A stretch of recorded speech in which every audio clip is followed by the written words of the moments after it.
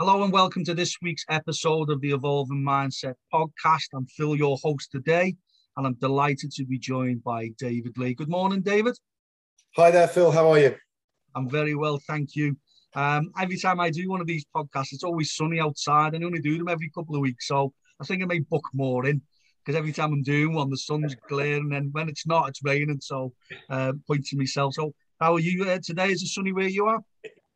Yes, it's very nice. Actually, it's been a bit grim, but it's just starting to cheer up again. So we're looking forward to a bit of sunshine. Yeah, absolutely brilliant. Yeah, I think we're overdue it. So, David, for our listeners, I've brought you on as a specialist guest today. So thank you so much for joining us. But for any of our listeners, if you just want to explain who you are, what your types of work you do, and why you do, that would be great. Sure, yeah. So I'm Dave Lee. I'm clinical director at a company called Sleep Unlimited in the UK, although we do operate internationally and nationally. And we are kind of a one-stop shop for anybody who's struggling with their sleep. We talk to individuals, civilians, if you like, but we'll also be working. Most of my clinical work is with people who've sustained catastrophic injury. So I do a lot of work with people who had road traffic accidents or falls often in the adult population. And that's about 65% of my clinical work, and about 35% is with children who've sustained birth trauma, usually sort of medical negligence cases.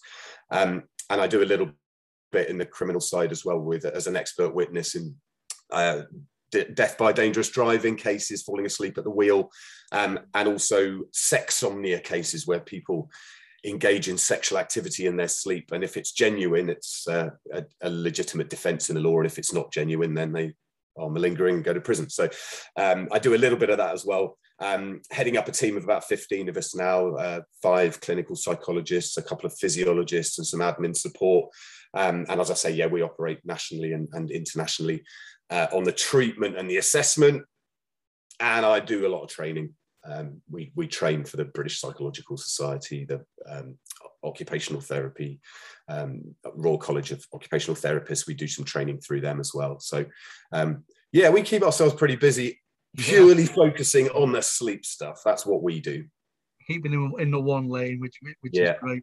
No, it sounds absolutely fascinating. You mentioned a couple of things there that I've really thought about or even sort of come across before, but it makes perfect sense. Now, for us, it was one of the biggest themes. That's what I was really passionate about getting you on today. Was one of the biggest themes for our beneficiaries throughout our programs was sleep and how it really impacted them, the pandemic, being able to get good quality sleep, which then sort of magnified the mental health difficulties they may be facing, and they were struggling to function day to day in life, whether that was in work, relationships, or life. Yeah. So obviously you've come across a lot of that, I would imagine, over the last, say, 12, 18 months. But if any sort of patterns or any sort of theories behind why it impacted everyone as much, myself included, by the way. At Sure. times. Right. Well, prior to March 2020, we would see 1 in 4 adults struggling with their sleep to a clinical level at any given point in time. And since March the 23rd, 2020, we've seen that number double, and that's some survey data from the UK, but we'd expect that to be fairly similar across the developed world. And we've seen that doubling to 1 in 2 now, 50%, 4 reasons really. Number 1, anxiety. Obviously, unless you are a complete sociopath and have been living under a rock for the last year and a half, your anxiety's gone up about the virus going around, obviously.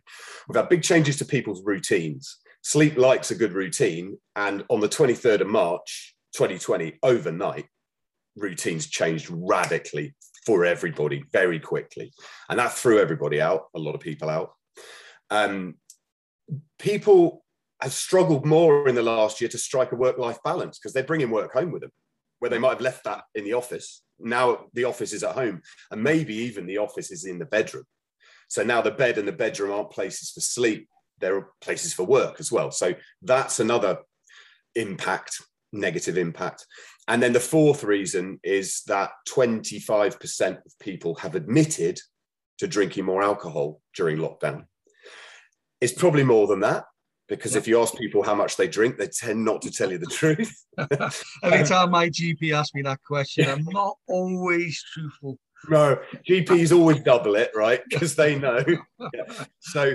So for those 4 reasons, that's really why we've seen this massive upswing in sleep problems over the last year for a lot of people. But then some people have found a benefit. And one group are teenagers. Teenagers have a natural tendency to go to bed later and get up later. They have a delayed melatonin secretion rhythm, which is normal developmental process. So they become more nocturnal, and we criticize them for that and tell them that they're vampires and they're lazy and they can't get out of bed. Wow. But there actually is a natural tendency to get up later and go to bed later as teenagers.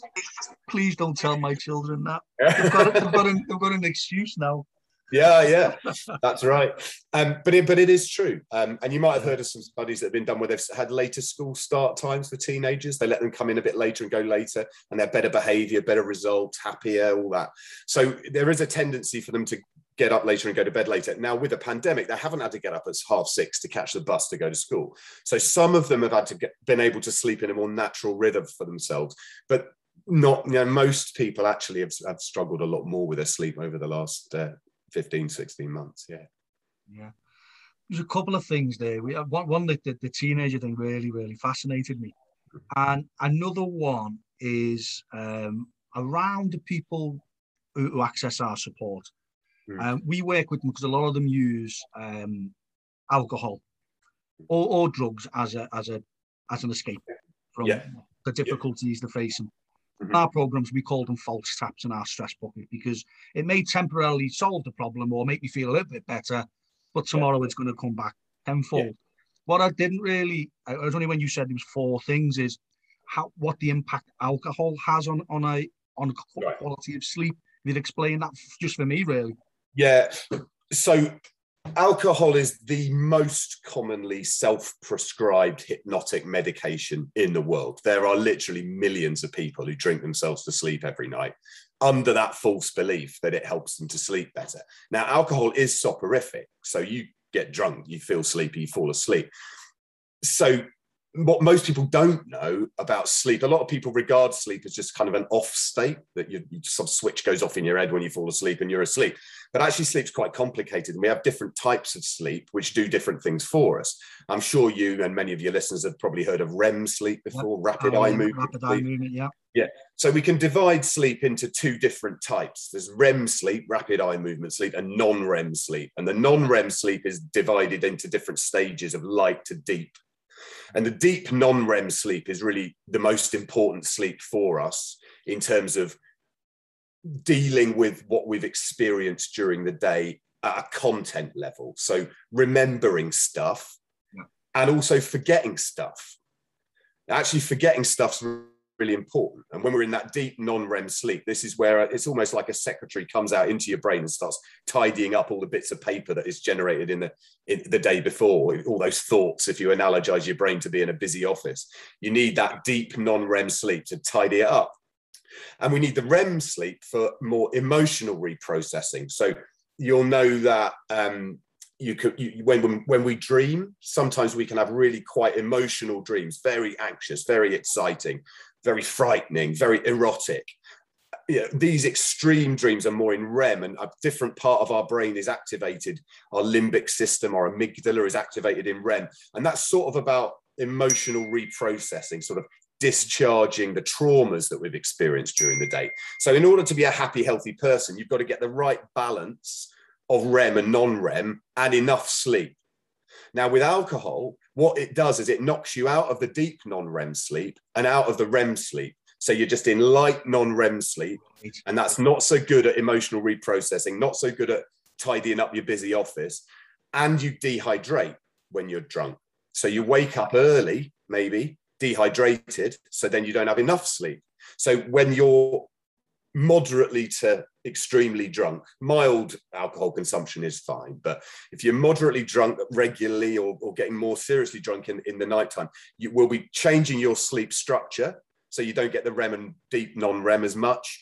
You don't get enough because you wake up dehydrated. That leads to low mood, which leads to more drinking. So you have a very insidious circular relationship with alcohol dependency and poor sleep. And the other thing is in recovery, when you look at people who are chronically alcohol dependent, I'm talking very at the severe end here, it can take 18 months to 2 years for the normal sleep structure to come back after they've become abstinent. And that's why you see so many people in recovery from alcohol dependency. They're very vulnerable, and relapse is very common in those, and it can be for quite a long time, 18 months to 2 years after being abstinent. So people who are abstinent, alcohol dependent, they need a lot of support for quite a long time after they become abstinent to get their normal sleep patterns back. And of course, when they come back, then they feel better. They tidy up their office, they emotionally reprocess better, and their mood lifts, and then they don't drink so much. Yeah. I'll be honest with you, David, we get absolutely so many referrals from addiction centres or addiction recovery places we refer into for free support programs. And it's really fascinating. I've never really thought of it that way. And, I think even if you could, for me, if you're up for it, is just to do maybe even a recording or take a sample of this recording here today and play it, just to try and, I can't articulate what you've just said as well as what you have. Right. And the way you've done it was really sort of good, so I could sort of explain it better for these people who are coming on to support them. Right. Well, I mean, from our point of view, it's great to be able to talk to you, Phil, about the work that you're doing, because I think there might be ways that we can mutually support each other there. And I mean, I've been doing this for a long time, and we go out and deliver this stuff. But we've recorded a load of stuff already. So we've got loads and loads of films on different aspects of sleep. And there's a 7-minute one on alcohol, which I've just given you there in 2. Yeah. So if you want a bit more, we can share the alcohol. No, it'd be, and that's part of some of our support programs. What we do is we embed videos in like the talk. So what we say is, right, we're going to play this now. Let's play it, and we'll have a discussion at the end of it. Yeah. And it just sparks dialogue within the group. Some people open up at that stage and say, yeah, listen, I really depend on drinking to get me asleep. And we call it a false tap our side, because we reach to it, but really, it's not really. It's like sticking a plaster on. It's going to come back. But the way you just explained that, I think if people knew more of that, and the cohorts of people who I support don't know what you've just talked about. Yeah. So it's a case of everything we want to do is educate. No, yeah. So alcohol, most commonly self-prescribed hypnotic drug in the world, because it makes us sleepy when we drink it. But then people don't realise what the impact on our sleep is thereafter, just because of a lack of explanation, education. So, I mean, that's really where I come in here, and that's why we've recorded those films. And it's the kind of thing that we put into corporate wellbeing programs for sleep for the organizations, the commercial organizations who we work with. We sell them these videos, they subscribe to them, and then they let their whole workforce view them. They help their sleep out, then that impacts across the board on all other aspects of their lives. You started off today talking about nutrition and hydration and exercise and sleep as these pillars of health that people are more than familiar with. Yeah, 3 pillars of health. Actually, sleep's a foundation stone, because you can have the best nutrition, hydration, exercise as you can get. If you're not sleeping well, you haven't got a good life. So it all stands on good sleep. Sleep's more important than these things, yet it gets very little attention. And I agree. So we obviously, the name of our company is Evolving Mindset.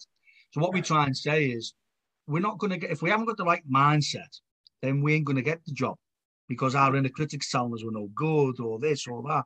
But you're absolutely right. That one that sort of goes missing is the sleep, because without it, I could have the best, I could have the best motivation, but if I haven't slept well, I want to go back to bed.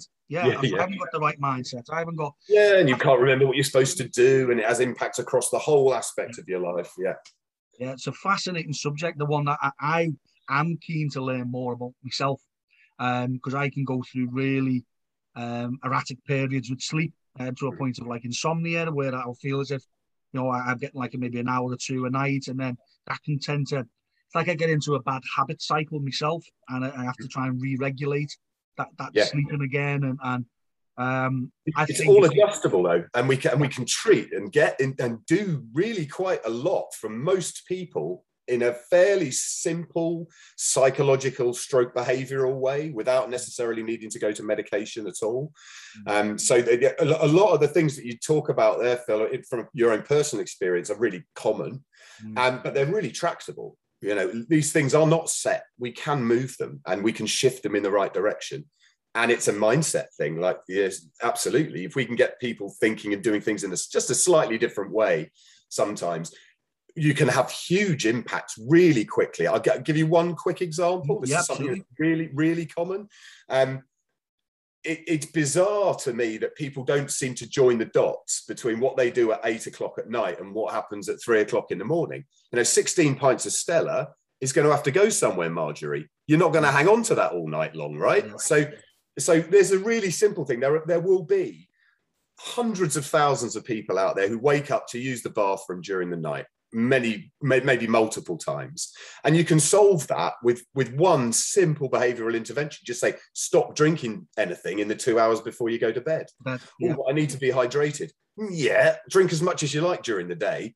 Stop in the 2 hours before bed. You void your bladder before you go to bed, and then you don't need to wake up at 3 o'clock in the morning. And I've treated hundreds of people like that, just with that one thing. It takes 2 minutes. So there's a real good, simple take home for some people there. If you're waking up in the night, just stop drinking so much in the 2 hours before bed, and you can change it like that. Yeah, and it's cost neutral.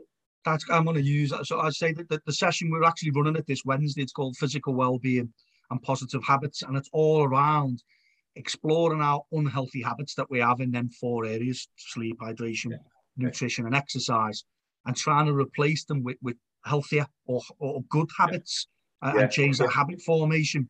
So that's and actually maybe what we're saying to people, and this is some of the things, if you tell people they can't do something anymore, then they tend not to listen to you and go away. Whereas if you just say, no, you can keep doing everything that you do, just slightly change when you do it or how you do it. That's less onerous, you know, and then people are more likely to comply with it.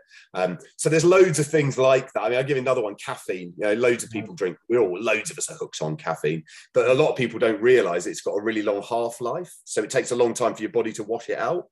So it's like 4 to 6 hours. So if you have a cup of coffee at noon, 4 o'clock in the afternoon, half of it's still in you. 8 o'clock at night, a quarter of it's in you. Midnight, an eighth of it's still in you. It sort of gradually wears off. And yet loads of people will have their evening meal and then have a cup of coffee or drink fizzy drinks, which are loaded with caffeine, and then they can't sleep. And they don't know why they can't sleep. They think there's something wrong with them. But it's not. They're just drinking loads of caffeine. So for that one, we say leave the caffeine alone after lunch, if you can. For people who drink vodka and Red Bull. Vodka Red Bull. Yeah, that's a great one, isn't it? Vodka Red Bulls in the club at 2 a.m. You come home. Why can't I sleep? Yeah, you just Jaeger bombed yourself into oblivion, mates. That's what you've done. Absolutely. No, that's something that's really, really fascinating. That the one though that got me there as well, if you don't mind me sort of just thinking, is around this thing around teenagers. So you said it, just put a little bit more context around it. So what happens with teenagers? Because we all do it as parents. We always go, oh, me kids won't go to bed, or they're up till stupid o'clock, and we feel quite critical. But then you're coming from it from a scientific point of view. Natural biology is not their fault, and we do criticize them for it. And that's sort of modern society creeping in and saying, you got to get up at 7:30 and you got to be in school by 8:30. Yeah. Now they're not supposed to do that, right? So I'll give you. So I mentioned melatonin, right? This is the biological factor that changes it for teenagers, right? So melatonin is generated by a gland in our brain called the pineal gland. It just makes melatonin, right? Now, when you're exposed to light through your eyes, that information in that light is processed in your brain, and you make decisions about what you see in the light. That's right, we all get that. But light has a pressure to it as well, intensity, so it can be dim or bright. The brighter, the more intense light you get in, that signals down the optic nerves, which go past the pineal gland. So there's an analogy here, like, you know, you can get a balloon and rub it on your jumper and charge it up with static and stick it on the wall. Yeah. So if you imagine your pineal gland's the balloon, the static's the melatonin that the pineal gland makes, and it's the signal going down your eyes is the pressure. So the more light pressure you get into your eyes, the more melatonin your body makes. When it gets dark, that signals your pineal gland stop making it release it. And that's sleep promoting. And that's why a day outside is so tiring, because you get so much more light pressure outdoors than you do indoors. So light pressure is measured in lux or lumens. I'm sat in a fairly bright room, 300 lux. You asked me about my sunny day at the start of this. Yeah, summertime, sunny day out there in the north of England, there'd be 30,000 lux coming out of that sky. So like 100 times more light pressure outdoors than I'm getting indoors. Yet we spend our lives increasingly under conditions of artificial light. So we massively reduce the signal. So a really good way to promote your sleep is just to do whatever it is you do outdoors. Don't go and exercise in the gym. Go and run around in the park. Yeah. And we're involved in loads of projects at the moment. It's fascinating. You know, I think we say 30-minute podcast. I think it would have been about 4 hours. It's fascinating. Everything you say. I'm going to try and get it. I'm trying to speed up. It's important you get the background of this. So that's the melatonin and the secretion of it. And that's what normally happens. Now, you got a partner? Yes. Yeah. We also have a chronotype, right? So some people are morning larks and some people are night owls. I'm an owl. You? Owl. You're an owl. I bet your missus or your partner is a lark. Yes, probably. Yeah. I'll go along with that. Mine is. And that makes sense, right? It makes sense that we can select our partner to be the opposite chronotype to ourselves. That's good for our chicks, right? So my missus is really good at looking after the chicks in the morning because she's a lark, and that's when I'm rubbish. And I'm really good at looking after them in the evening when they're asleep, when she's rubbish, right? Now, this is why the teenager probably has the delayed secretion rhythm. The teenager is old enough to keep an eye on the herd, but young enough, hopefully, that they haven't had chicks of their own yet. So it makes sense that they do the night shift. And that's why we think we've got that melatonin shift going on with the teenagers. So my missus does the early shift, I do the late shift, our teenage boy does the night shift. Now someone's looking after the herd all around the 24-hour clock. And that helps us to survive. That's why you picked your missus and I picked my missus, or she picked me, or she picked you, whatever. And to be the opposite chronotype. You may well have had a relationship with someone that was great, but it all fell apart. Oh, I don't know why, because you were too owly, the pair of you. You know, we actually need to be with someone who, and we select subconsciously, we go for these people. It's so common to find that you are attracted without even thinking about it to the opposite chronotype yourselves. And that is why the teenager, that's our hypothesis. It's not, we haven't got that really well researched, but that makes an evolutionary biological sense for the teenager to do the night shift. And that's why I think we see their melatonin rhythm being delayed quite naturally. And then, of course, we grab them and go, no, you're up at 7:30, Johnny, to get on the bus to go to school. And he goes, I don't want to. Yeah. I want to stay up and play whatever. Whatever game it is on the Xbox, usually in my world. No, so it's a real quandary, that, because we should let them stay up late, but we can't because we've got to send them to school. It's a really tricky one. You'd think that we're doing the right thing, but I love the that proactiveness from the school that you're talking about there, at least exploring that, say, well, why don't we let them come in later? And you know, and it's breaking the norm, is it? No, school is this time to that time, and we're trying to shoehorn. But sometimes we have to be creative and try and look at innovative ways. Be flexible. And we see this not just across. You get ill and you go into the NHS in a hospital situation. Well, you're woken up at 7 o'clock for your medications and you're put to bed at 9:30 before the night shift comes on, whether you're a lark or an owl or whatever. So we're not that patient-centered or client-centered. We actually take people and we pick them up and we stick them in. And shift workers, another great example. You know, all the larks, they hate the late shift. The owls hate the early shift. And we don't chronotype them and say, oh, all you larks, you do the earlies, and all you owls, you do the lates. And if we did that, you'd have a happier, more productive, safer. No, as a leader myself. Terry doesn't. I don't care what chronotype you are. You're a shift worker now. 2 weeks of earlies that you're going to hate. What we do, we try and identify our learners, don't we? So I'm trying to look at it from a leadership point of view in this, and we're trying to see what type of best learner. I'm a reflector. I'm a pragmatist. You know, I'm a theory. All these sorts of things. Wouldn't it be great as a leader to look at that what you've just talked about? I think actually what you're talking about there is a level up of complexity. And you just say larks and owls at a base level. Just say, right, if you're larky, I'm going to let you come in at 6 o'clock and leave at 2. And if you're hourly, I'm going to let you come in at 10 o'clock and leave at 6 or whatever. And that'll be great. And I think, and again, to get the real good stuff, I'm doing a lot of leadership stuff at the moment with some clients, is to give the people that autonomy as well, to be more productive, to be when they know they're going to be performing at the best. I trust you because you're a sensible adult to make those decisions. And if you get the work done, I don't care how, when you do it, just if it's done and it's done to a standard, then do it when you like, how you like. And I think that is a positive post-pandemic, with a hybrid working that's now being discussed and people maybe opting for working at home more permanently, that they get the option to be more flexible with how they manage their daily routines. And I can see a positive coming there if we continue to acknowledge it and embrace it and allow it to happen. I could see certain situations and certain sectors maybe might just revert back to type, but I think we've got an opportunity here. Yeah, I think with me, the likes of it's only just sort of hit with me, where what I would do is, if I finish work at, say, 5, 6 p.m, I may have watch a bit of TV with my partner, we may have a meal or whatever, and then I can go, because I feel as though I come alive of a night. So it's a case of, well, I'll tell you what, I have this planned in the morning, and I'll do that now. And I can have a bit of a lie-in in the morning. I don't have to worry about that in the morning. I can have leave the alarm clock another half an hour or whatever, because that's when I get up and I'm doing it. But am I at my productive best? No, because I'm tired. I've just woke up. I'm grumpy. All that you're an owl. Mornings are horrible. And I never really even thought of it until. For me, it's 3 cups of tea and 10 o'clock before I'm worth talking to, right? So don't call me at 9 o'clock and start haranguing me about stuff that you want me to do, because I'm not going to be very receptive. Yeah.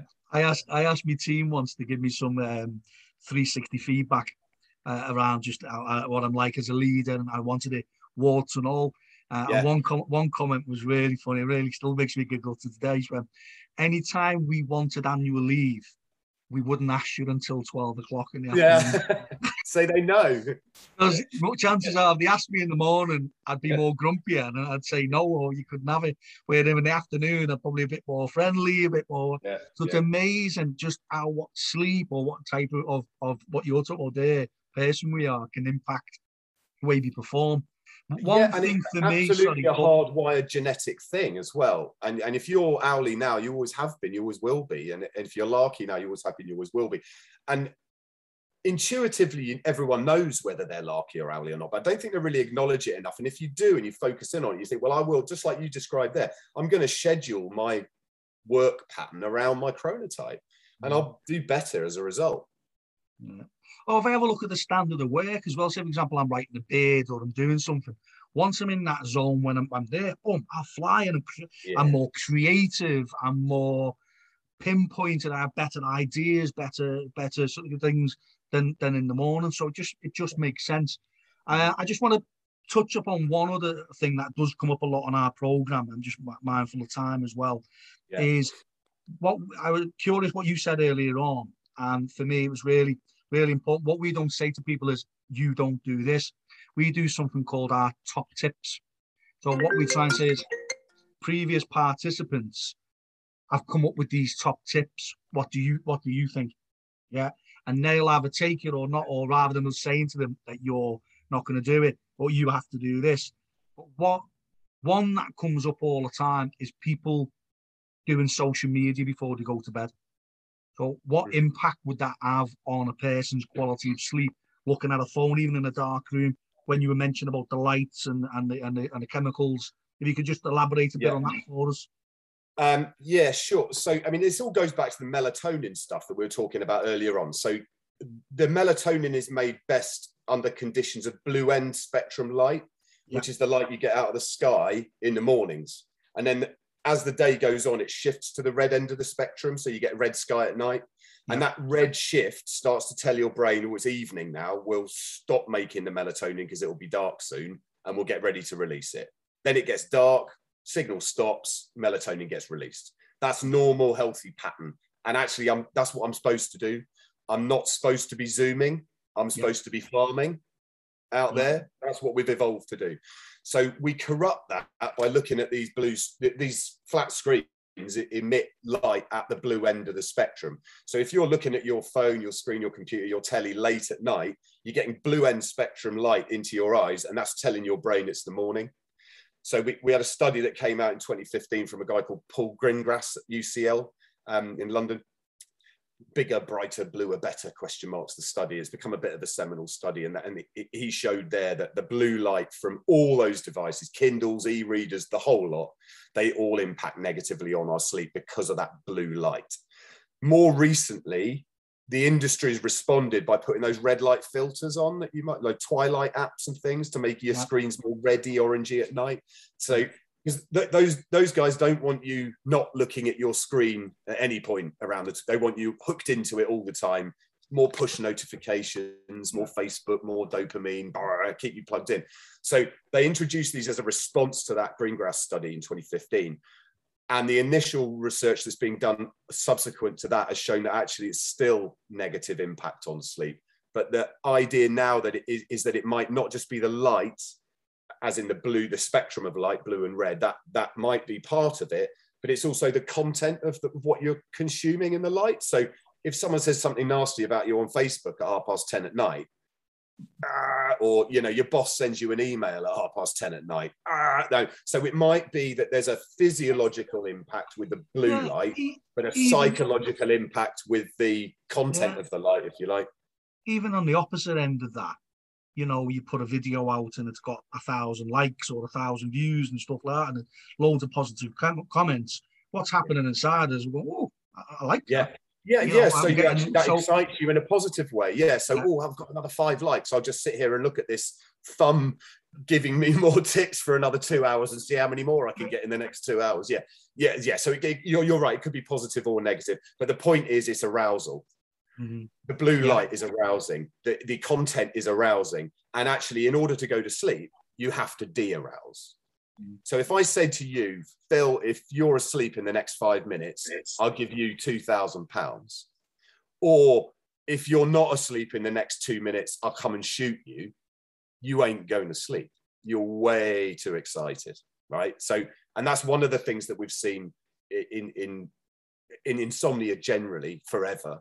Most insomniacs are at least a little bit anxious about it. They're aroused about it. They think about their sleep. The pandemic comes along, anxiety goes up. That's arousal. That's not conducive for sleep. We must de-arouse to sleep. Yeah.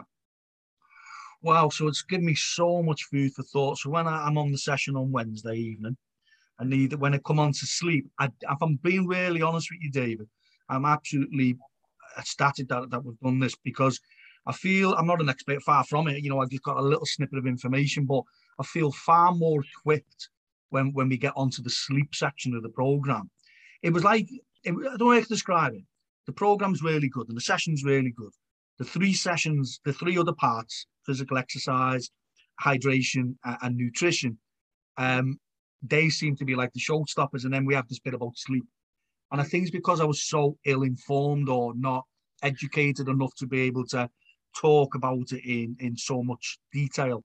So that's really helped us. So if you could, in a whistle-top tour, if you could give our listeners or these people on Wednesday top 5 tips to have a better sleep, what would they be? Just bullet pointed. It's really tricky because there's no 2 insomniacs who are the same. Marjorie drinks too much coffee. Terry's got long COVID. He's got a 30-year abuse history and he drinks too much coffee and alcohol. You have to treat people in different ways. Individually, I get that.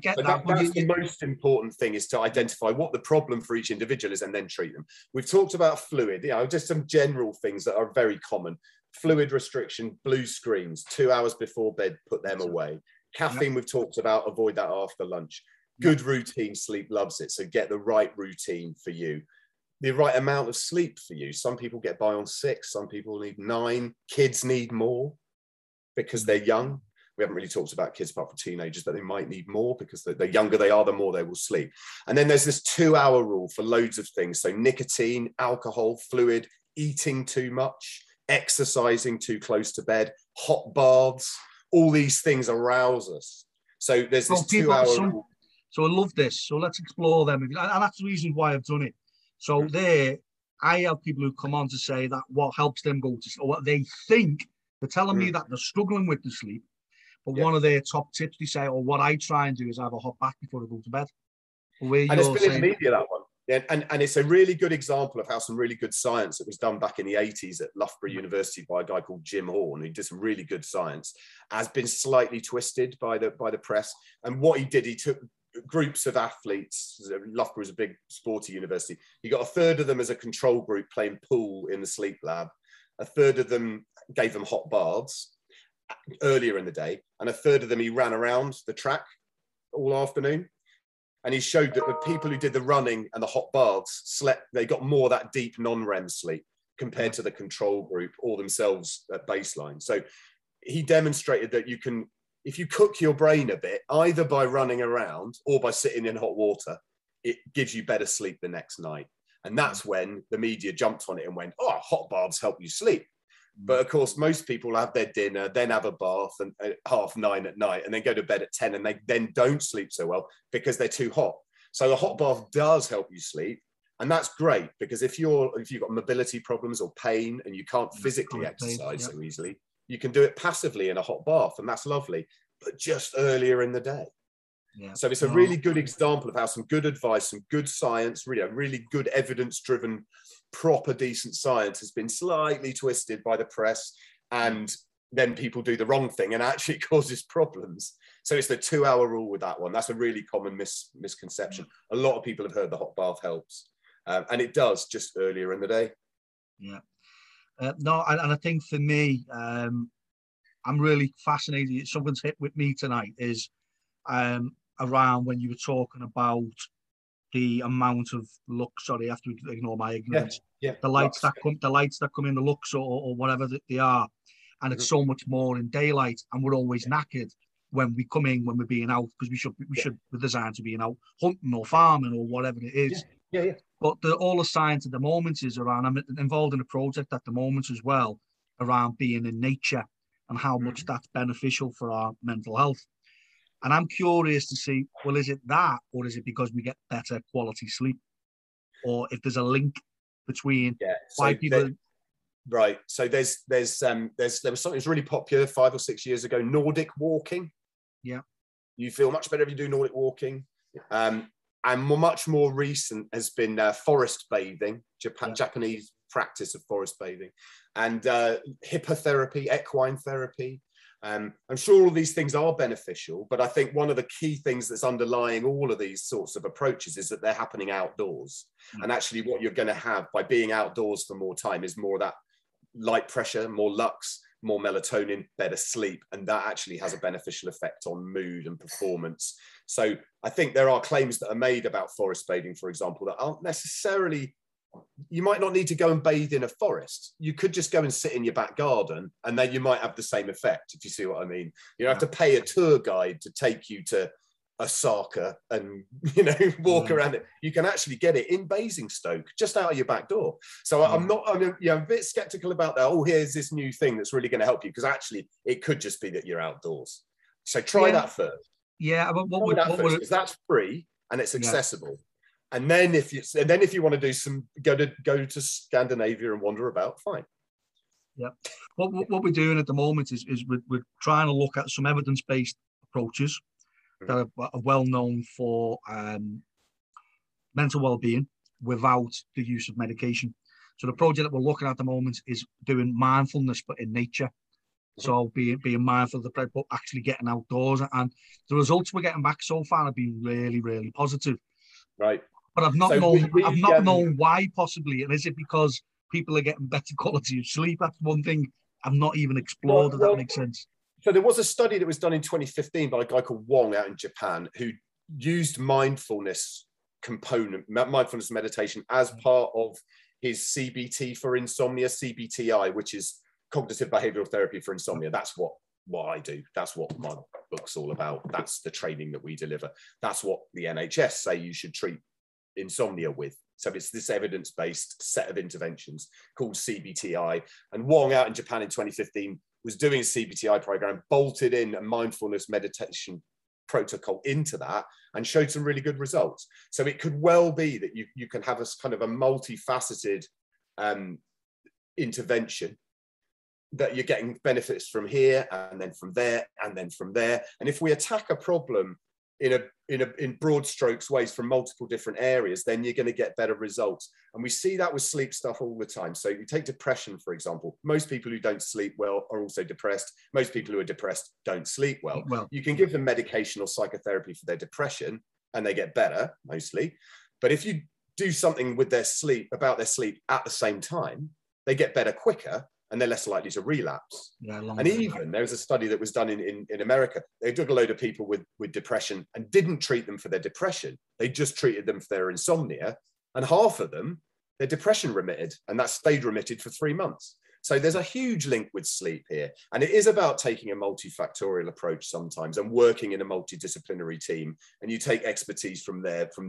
That's why we have clinical psychologists, physiologists on our team. So we liaise with loads of other experts, health professionals, OTs, physios, all sorts, to put in that multifaceted package around that person based on a very good formulation or assessment of them, so we understand what their specific issues are and then what we can then do to treat that.